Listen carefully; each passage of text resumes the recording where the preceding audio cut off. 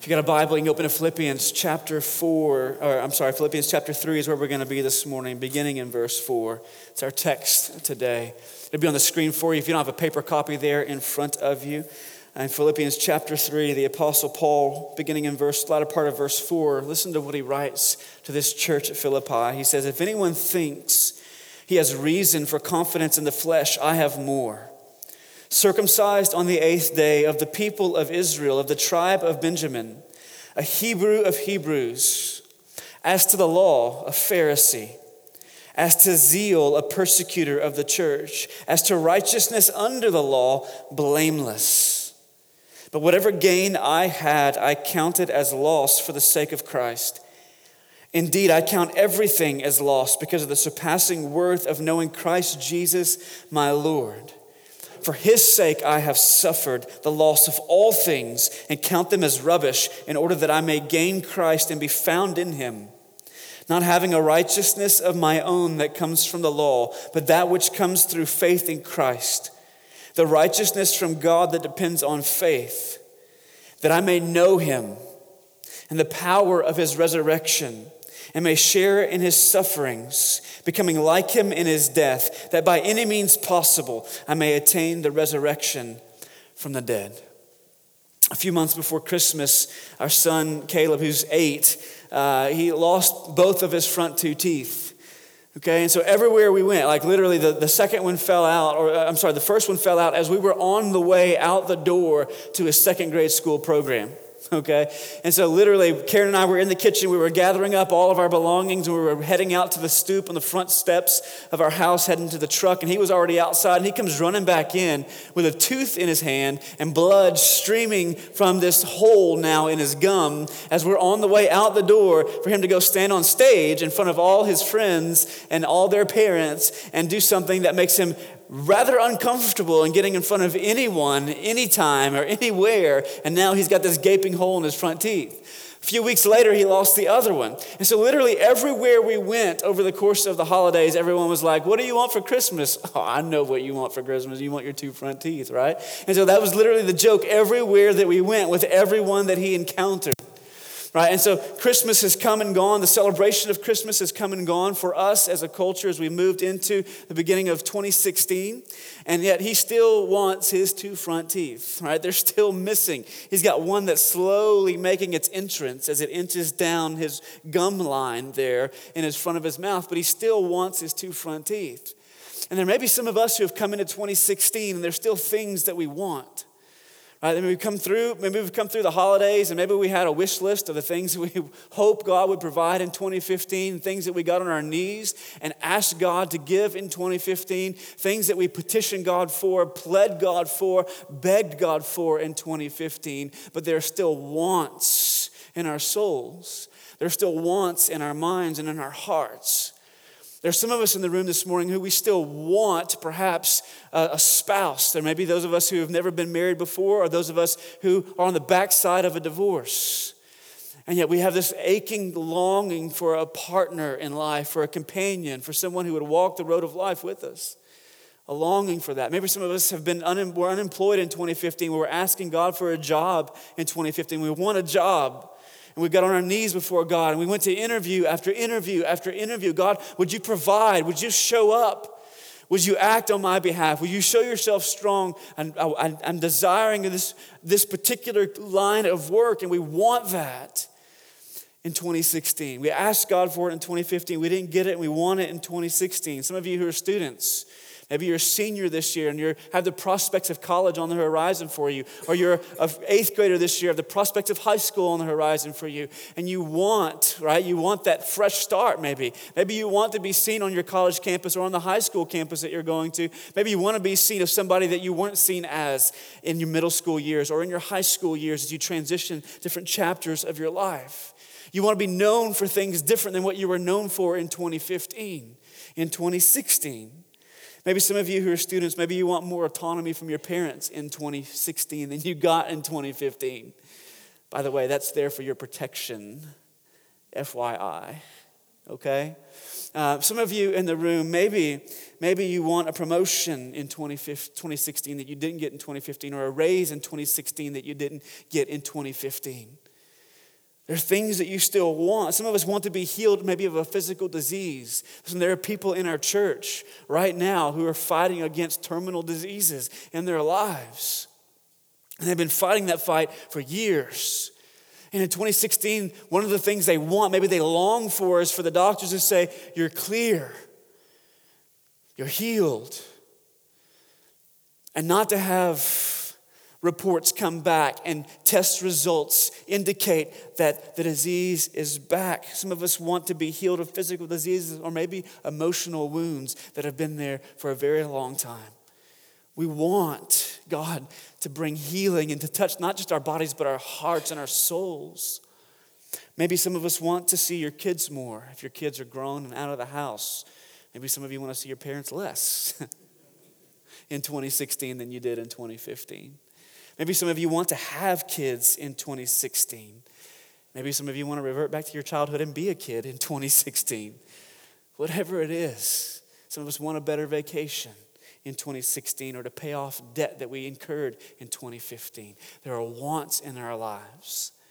And no matter what else you want in 2016, there may be good, godly longings that God has placed within your heart in 2016 that you want this coming calendar year. There may be all kinds of things that you want. But out of everything that you want in 2016, everything that I want when I look in the mirror in 2016, let me just suggest to you this morning that it is a good, godly, holy thing always and at all times to want what the authors of Scripture want, moved by the Holy Spirit when they write about the things that they long for and the things that they pant after. Under the inspiration of the Holy Spirit, the authors of Scripture open their journals, or they open their scrolls and take their pen dipped in the ink and they write upon those pages, these are the things that we want. And listen, out of everything else that you want in 2016, out of everything else that I want in 2016, there is one thing that I want us to want in 2016. As a church, there's one thing that I want you and me as individual Christians to want in 2016. And it's one thing that the Apostle Paul writes about in Philippians chapter 3. If you want something to long after and pant for in 2016, I want you to long after and pant for this. I want us to want this. You may not want it, but I want us to want it in 2016. And here's what it is. The Apostle Paul in Philippians chapter 3 says that the great aim of his life, what he's longing for, what he wants, above and beyond everything else, insofar that he's willing to take everything else in his life and put them under the lost column. He says, what I want is intimacy with Christ. I want intimacy with Jesus, Paul says. If you look in the text that we just read together in verses 8 and 10, Paul says his aim, his longing, his great desire in life is to know Jesus. It's to know him. Now that word know, when it shows up elsewhere in Scripture, oftentimes it refers not just to intellectual assent to a body of information or particular truths, but when it shows up in Scripture in other places, it's oftentimes referring to a relational component or a personal component or a conversational component of a relationship or an experiential component of a relationship. So Paul says, what I want is to know Jesus personally, conversationally, relationally, experientially. That's the great aim of my life. Now listen, Paul is not saying here, there's a couple of things that Paul's probably not saying here. First one is this. Paul's probably not referring to conversion, okay? Because Paul's talking about himself and he's writing to a group of Christians. So he's not writing to a group of lost individuals. He's not writing an apologetic tract to a group of lost individuals saying, you need to believe in Jesus and come to faith and believe these things that are true about him that we just sung together. I believe in God the Father. I believe in Christ the Son. I believe in the Holy Spirit. I believe that he was crucified for my sins. I believe that he was buried in the tomb. I believe that he was resurrected on the third day. I believe that he was ascended into the heavens. And I believe that he will come again. Paul's saying he's writing to a group of Christians who believe these truths, and he's writing about himself. And earlier in the book of Philippians, in chapter 1, Paul says in verses 20 and 21, he says, for me to live is Christ. In other words, as long as I get to live, as long as I enjoy days on this earth, I get to know Jesus. And to die is gain. In other words, for me to go on to be with Jesus is even more of Jesus. So I get to know Jesus here, and I get to experience him in all of his fullness and radiant beauty there. And there's no one who's unconverted that speaks like that. There's no one who's not a Christian that speaks that way. So Paul's not talking about conversion here. Paul had met Jesus on the road to Damascus. Paul has spent his life persecuting the church. Raised, as he'll say, as a Hebrew of Hebrews, as a Pharisee of Pharisees. He spent his life persecuting the church to try and sniff it out or snuff it out. Not sniff it out, that would be like a hound, right, trying to find it. Snuff it out, right? Get rid of that flame that was burning in the life of the church. But he meets Jesus on the road to Damascus, and Jesus shows up and he says, Saul, Saul, why are you persecuting me? And he's like, I'm persecuting the church. And Jesus said, if you persecute the church, you're persecuting me. And so he meets Jesus on the road to Damascus, and Jesus blinds him. That his glory and as the ascended Christ is so brilliant that it blinds him. And he goes into the wilderness for this period of time because he can't see anything. And when he emerges from that, he emerges the one who went from persecuting the church now to preaching the gospel. So Paul had been converted. He's not talking about here, he's not saying in 2016, I want to know Jesus, I want to be converted. That's not what he's saying.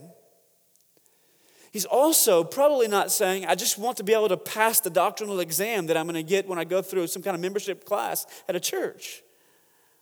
Or whenever I take a course in a Bible college or a seminary. He's not saying I want to be able to know more doctrine, to know more about who this Jesus is. Listen, there are some people, and I'll just go ahead and say that there are some people who think the greatest barrier to intimacy with Christ is theology. They think it's doctrine. But their theology is about as firm as a Twinkie left on a sidewalk in the middle of August, as it kind of gets soft and squishy and everything kind of oozes out to where they're left with really no substance. And they think that the greatest barrier to intimacy with Jesus or intimacy with Christ is theology or doctrine. But listen, I want you to consider something. While theology and doctrine doesn't guarantee this personal, conversational, experiential, intimate relationship with Jesus, it is the roadmap for it. It is the roadmap for it. So you don't have it without some boundaries set around that, some parameters in which it takes place. Doctrine is like the road. The doctrine is not the city itself. It's like the map of the city.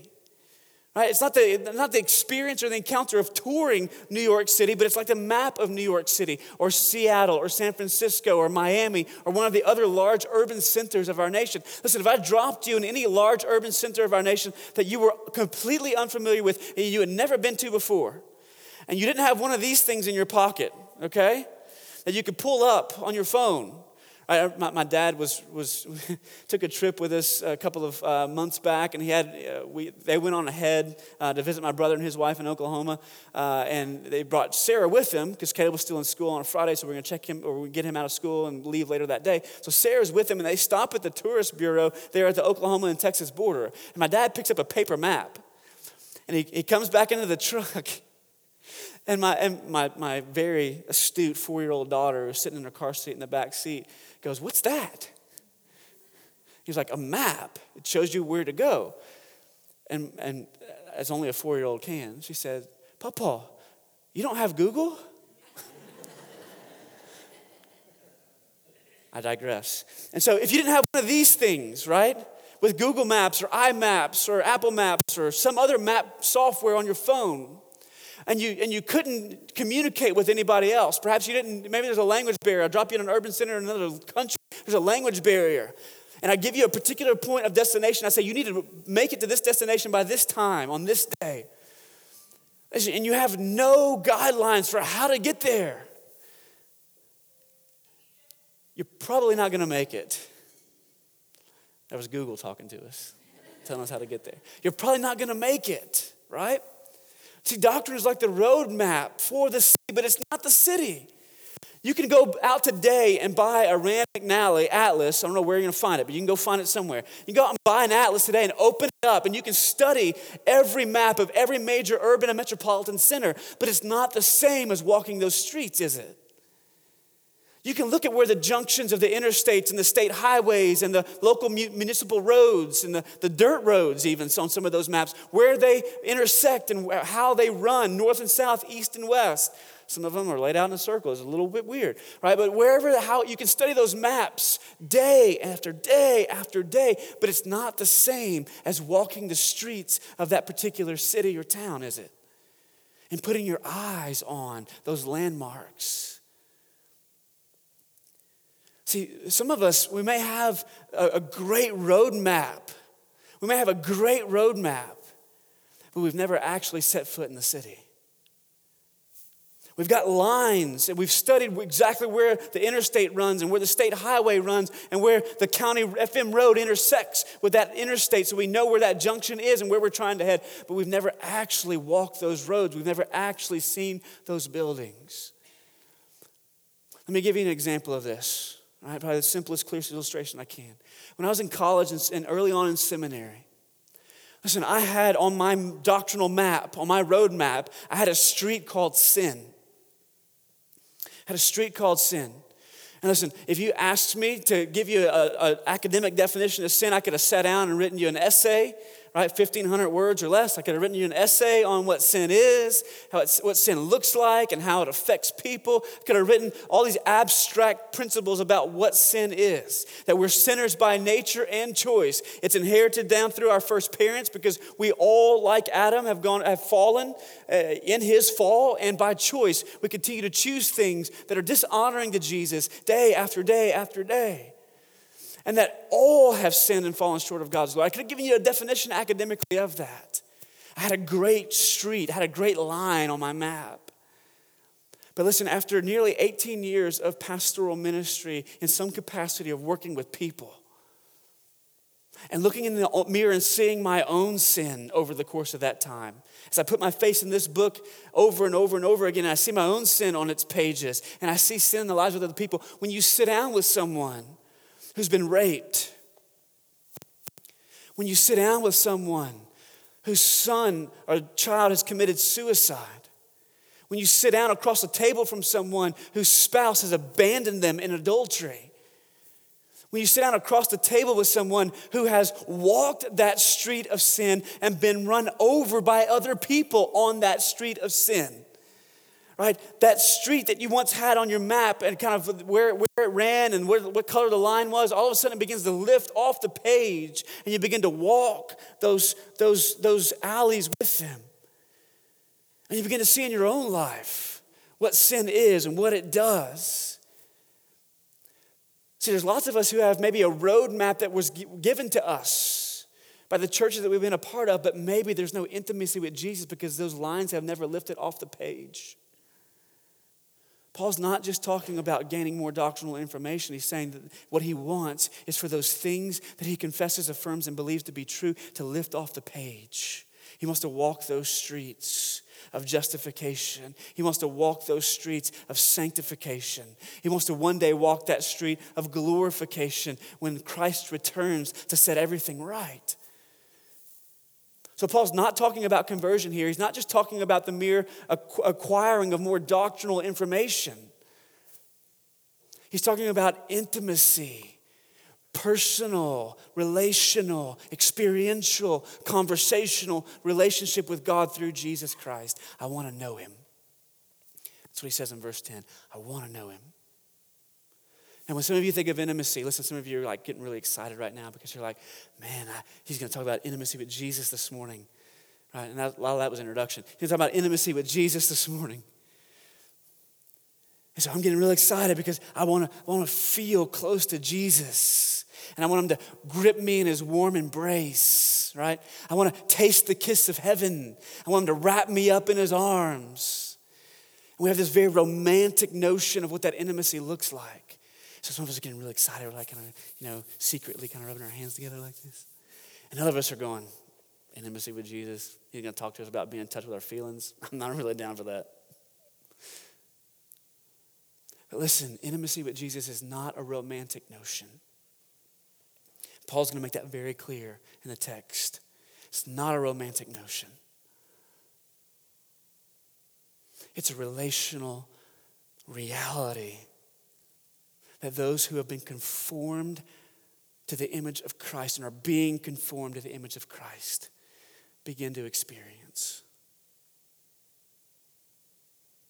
But how does it happen? How does it happen? How did it happen for Paul? Take a look at this with me. How did it happen for Paul? Listen, Paul says if you're going to have this intimacy with Christ, what it requires, not just doctrinal information, and he's not talking about conversion, but to have intimacy, relational, conversational, personal, intimate relationship with Jesus, it requires that you and I must forfeit all of our credentials. And we got to shred our entire resume. That's what Paul says. If you look at the text in verses 7-9, listen to what he says. But whatever gain I had, I counted as loss for the sake of Christ. Indeed, I count everything as loss because of the surpassing worth of knowing Christ Jesus my Lord. For his sake, I have suffered the loss of all things and count them as rubbish, in order that I may gain Christ and be found in him, not having a righteousness of my own that comes from the law, but that which comes through faith in Christ, the righteousness from God that depends on faith. He says, listen, if you want to have this intimacy with Jesus, you've got to forfeit your credentials. You've got to take your resume and run it through the shredder. So that, see, what Paul does when Jesus meets him on the road to Damascus, what Paul essentially does is, before that, he had this loss and gain columns. He's like an accountant, okay? He had his loss column and he had his gain column. In his gain column, he had all these things that he lists up here higher on in the text. His ethnicity, his national identity, all the rituals that he had participated in, the way that he knew the law and the way that he had kept the law.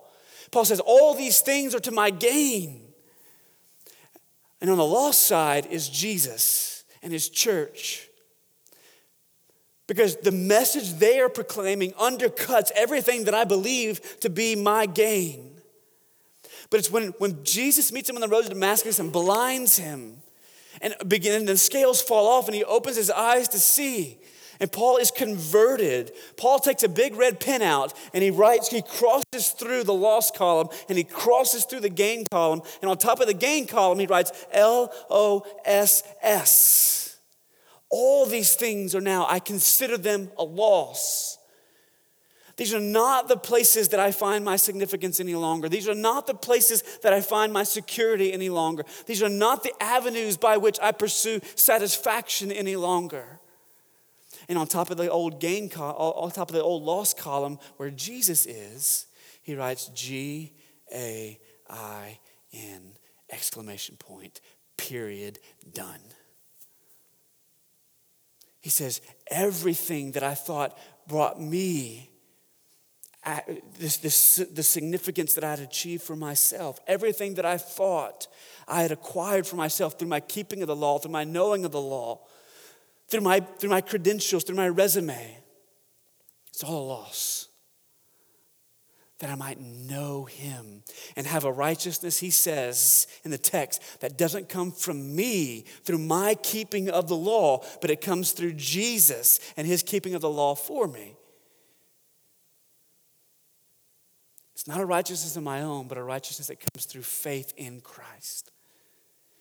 He says you got to forfeit all of your credentials. And what that looks like, it looks like at least two things. First of all, and this one's already up there, you've got to abandon your pedigree. You've got to abandon your pedigree. Listen, some of you have a very good godly heritage in your family. Maybe you were raised in church and your parents, you were there from the time that you were 9 months in the womb, right? And you heard the scriptures taught, and you heard the lessons given, and you saw the flannel board Jesus, and you saw all the changes in technology over the course of that time. But you have a very good godly heritage in your life. And some of us, we've kind of like Paul, he says, I was a Hebrew of the Hebrews. On the 8th day circumcised, all the ritual, ceremonial law that had to be kept, I kept it. My parents kept it for me. I was a Hebrew of the Hebrews. I was the people of Israel. I belong to the people who belong to God. This is what Paul says. But you know what he says after his conversion? He says, L-O-S-S, loss. So when I look back, maybe when you look back on your godly heritage of your parents raising you in church and teaching you the truths of the faith and instructing you in who Jesus is, who God is, what he has done on our behalf. When you look back on that, you may be grateful for that, but that's not gain for you. That's not gain for you. He says, I will jettison all of that to know Jesus. I'm not going to depend upon my pedigree, the family that I came from, their faith, but it's a faith of my own in Christ. But notice the second thing Paul says. Not only do you have to abandon your pedigree, but he says you have to repent not only from your wickedness, but also from your goodness. Not only from your wickedness, but also from your goodness. Paul says, I was a Pharisee of Pharisees. That means I knew the law better than all of them, and I kept the law better than all of them. In fact, in the text, he even says, as with regards to righteousness according to the law, I was blameless. I crossed every T and I dotted every I. And yet, when Paul comes to faith in Jesus, this is what he says, loss, cross it out. It's of no benefit to me. See, and this is so incredibly radical because most of us have grown up in churches all of our lives where what we have heard preached Sunday after Sunday after Sunday and taught through VBS and at church camps, we've heard over and over again, you must repent from your wickedness. So all those vile acts of the flesh, you've got to turn away from those things. You've got to turn away from immorality. You've got to turn away from promiscuity. You've got to turn away from drug use. You've got to turn away from pornography. You've got to turn away from all these wicked things over here on this left-hand side of the column. And you've got to start doing all these good things over here on the right-hand side of the column. That's what God's will for you is. That's what he wants you to do. And we've grown up, many of us have grown up in churches that's the message that's reinforced week after week after week after week. And we've never heard someone like Paul say, if you want to have intimacy with Jesus, not only do you repent from your wickedness, but you must also repent from your goodness. It's not that you turn away from doing good things, but you turn away from trusting in the good things that you do. Because as long as you're trusting in the good things that you do, the foundation of your relationship with Christ is still a very works-based reward system. So you turn not only from the wickedness, but you also have to repent of your goodness. And this is so incredibly radical. Here's why. Because what it means is this, is that there's not a single person in this room this morning who is behind. And it means that there's not a single person in this room this morning that is ahead. No one got a head start. It means that there's not a single person in this room whose wickedness could make them exempt from being saved. And there's not a single person in this room whose goodness enables them to save themselves. There's not a single person in this room who is lagging behind someone else because we're all starting at the same starting line. Some of us have been in control of our own lives through our wickedness in doing whatever it is that our sinful desires and passions would lead us to do. Others of us have tried to be in control of our own lives. I try and talk too fast sometimes.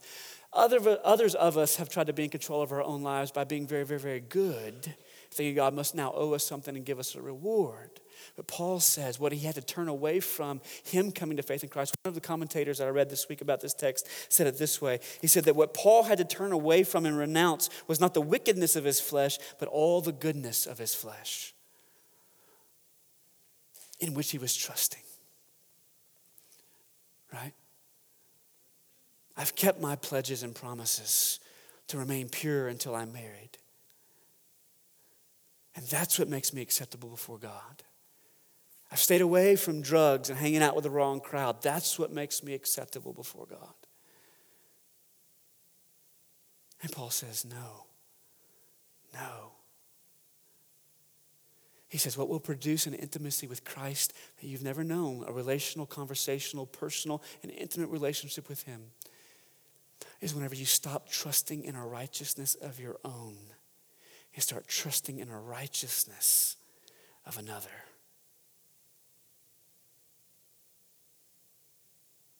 That's what Paul says in Philippians. That's where this intimacy comes from. So you gotta forfeit all of your credentials, shred your resume. That means everybody starts at the same line.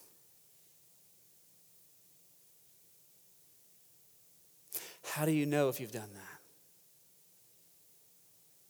that? Let me give you one benchmark. You can ask yourself this question: what are you zealous or passionate about? What are you zealous or passionate about? Look at what you're zealous about. Look at what boils you internally. Look what stirs passion within you.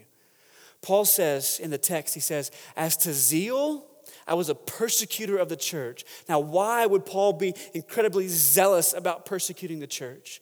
Because the message the church was proclaiming, the message of Christ and Christ alone, it ultimately began to chop away at the roots of his pedigree and chop away at the roots of his moral scruples. He was the most scrupulous person on the earth. And it began to cut away at those things so that they were no longer a sufficient source of security for him. And so he rose up to persecute those things that were seeking to threaten to take away where he found his security, where he found his significance. Paul says, I'm passionate about stamping out the church because the church is a threat to my own significance and my own security and my own satisfaction before his conversion. See, what are you passionate about? See, one of the things, as you watch kind of the cultural climate in our nation, as it continues to shift in a direction that makes many, many Christians very, very uncomfortable. As you watch it shift, here's what you have to ask yourself about your response to that cultural shift. Do you speak truth very graciously and lovingly? Do you oppose wickedness, which we should? But do you do it in a very hateful, in a very condemnatory fashion? Are you passionate about protecting your position of privilege? Or are you passionate about the glory of God and the good of all men and women? If you're passionate about protecting your position of privilege, then you think that your sexual orientation is what earns you favor with God. If you're passionate about protecting your position of privilege, then you think your particular perspective, which we believe to be true in the scriptures, but you stand for it in ways that just are ugly and downright repulsive at times. Do you oppose wickedness? Do you speak truth? But do you do it in such a way that's seasoned with salt, that's very gracious?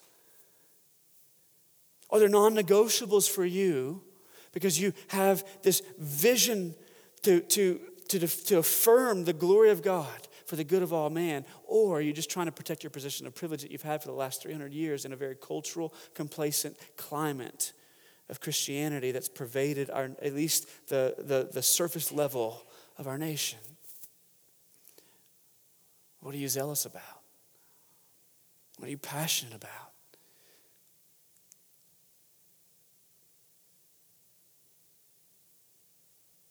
See, I said earlier that intimacy is not a romantic notion, but what intimacy is, and this is where we'll land this morning, it means not romanticism, but it means conformity. It means conformity. Look what Paul attaches to this longing to know Jesus. Look what he attaches to it in verse 10. He says, I want to know Christ and the power of his resurrection, to share or participate willfully in the fellowship of his sufferings, and become like him in his death, so that somehow by any means possible I may attain resurrection from the dead. See, intimacy with Jesus, it means conformity of our life to Jesus' life. It's not a romantic notion where we kind of get swept up in a way with all the songs that speak about Jesus being our boyfriend and how he embraces us and how we get caught up in that emotion of that moment on all the kind of popular songs that are played on Christian radio today. That's not what Paul's talking about. Paul's talking about an intimacy that means your life is being conformed. You're sharing in Jesus' experience because you're saying yes to Jesus no matter what it costs. And you're being conformed to his experience so that you're becoming like him in his death and saying no to sin and dying to sin. That you're being obedient, as Paul says earlier in Philippians chapter 2, that Jesus was obedient even to the point of death. So you are choosing to be obedient even when it's costly, even when it requires sacrifice, even when it hurts. You're saying no. You're saying no to yourself. You're saying no to your flesh, and you're saying yes to Jesus, even when it means turning away from everything you've ever built your life on, to trust that Christ and Christ alone is what justifies you. You're being obedient to the point of death. You're choosing willfully to enter into his sufferings so that whenever you feel like showing up to serve in some kind of capacity at church is going to be costly for you, you still do it. You take that step. Whenever it's going to cost you to go out into the community and pick up debris and photos and shingles and nails and glass, it's going to require you taking vacation time from work to go serve the needs of others. It costs you something, and yet you willfully say, I want to participate in the fellowship of Jesus' sufferings. It's going to cost me something, so I'm going to move out towards others. I'm going to die to myself. See, oftentimes when we think of intimacy with Jesus, here's what we think of. We think of this warm embrace that we experience and the power of Jesus' resurrection. But notice what Paul says. He does not say he wants to know Christ and the power of his resurrection to feel the warmth of his embrace. He says, I want to know Christ and the power of his resurrection, and the only way you know the power of being raised to life is when you die. Is when you die. The only way that I can know the power of Jesus' resurrection in my life is whenever I die. Is whenever I take up my cross and follow after him.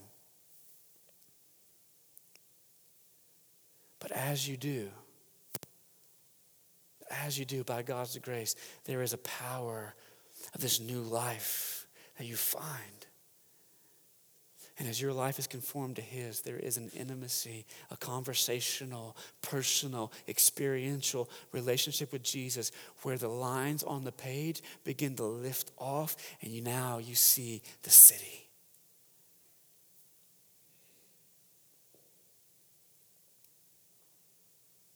And it produces a maturity in your life you've never known before as you grow up in the faith. It produces a community formed around that. Because here's what you've got now. You've got people who are walking along the street of obedience with you. And whenever you feel inclined to turn down the alleyway of sin in that city of your doctrinal map, they're going, don't go that way. What are you doing? They're pleading with you and praying for you. There's a community that's formed as these lines on the map lift off the page and we begin to see the city together as a community of faith, and we're one anothered by people and we're one anothering others, and this maturity is being produced. There's a generosity that comes with that as well, as you begin to say, I want to give away my time, I want to give away my money, I want to give away my resources. Not because they're in the gain column over here. Jesus is in the gain column. All this is lost. I'm not building my life on this, but I want to move toward other people because I have this intimacy with Jesus and I've died to myself. So it's not about what I can do with my time now. It's about what Jesus can use my time for. It's not about what I can do with my resources now. It's about what Jesus would use for my resources for. There's a maturity, there's a community, there's a generosity. And you know what? And there's a pulse that beats as well, where you say, I want other people to have this intimacy with him like I've found. Not I'm going to sway on the 8th grade dance floor kind of intimacy, but this intimacy of my life being conformed to his. So you want to help multiply this community of people who are saying, don't go that way, stay this way. You want to multiply those as we together as a church be a part of Jesus' great commission of sharing, shaping, and sending. See, 2016, what I want us to want more than anything else is an intimacy with Christ, because I know, I see in the text what that will produce in this body of believers. This next week, we're going to be mailing out, those of you who have gone through our covenant membership process here at Redeemer, we're going to be mailing out covenant renewal cards to you. And they're going to basically be asking for you to commit to those 5 things I just mentioned, to commit, reaffirm your commitment, your covenant, to maturity, to community, to generosity, to the vision of multiplying what God is doing in the life of Redeemer Church, and to the mission of sharing the gospel, shaping disciples, and sending missionaries into our neighborhoods and around the world. Then on January 31st, we're going to come together as a body of believers, and we're going to bring, as a part of the service, we're going to visually reaffirm our commitment to those things together. So as you receive that card in the mail this week, and we'll have some here for those of you who tend to forget them. We'll have some here as well for you that Sunday whenever we bring them forward. As you prayerfully consider your reaffirmation to the covenant that we enter into every time somebody comes through our membership process, I want you to think about, I want you to consider what Paul says here in the text. That those things are not in the gain column for me. They're not what I'm building my life on, but because I know him. And because there's an increasing intimacy with him, there is conformity to his life, and here's what it begins to look like. Let's pray together.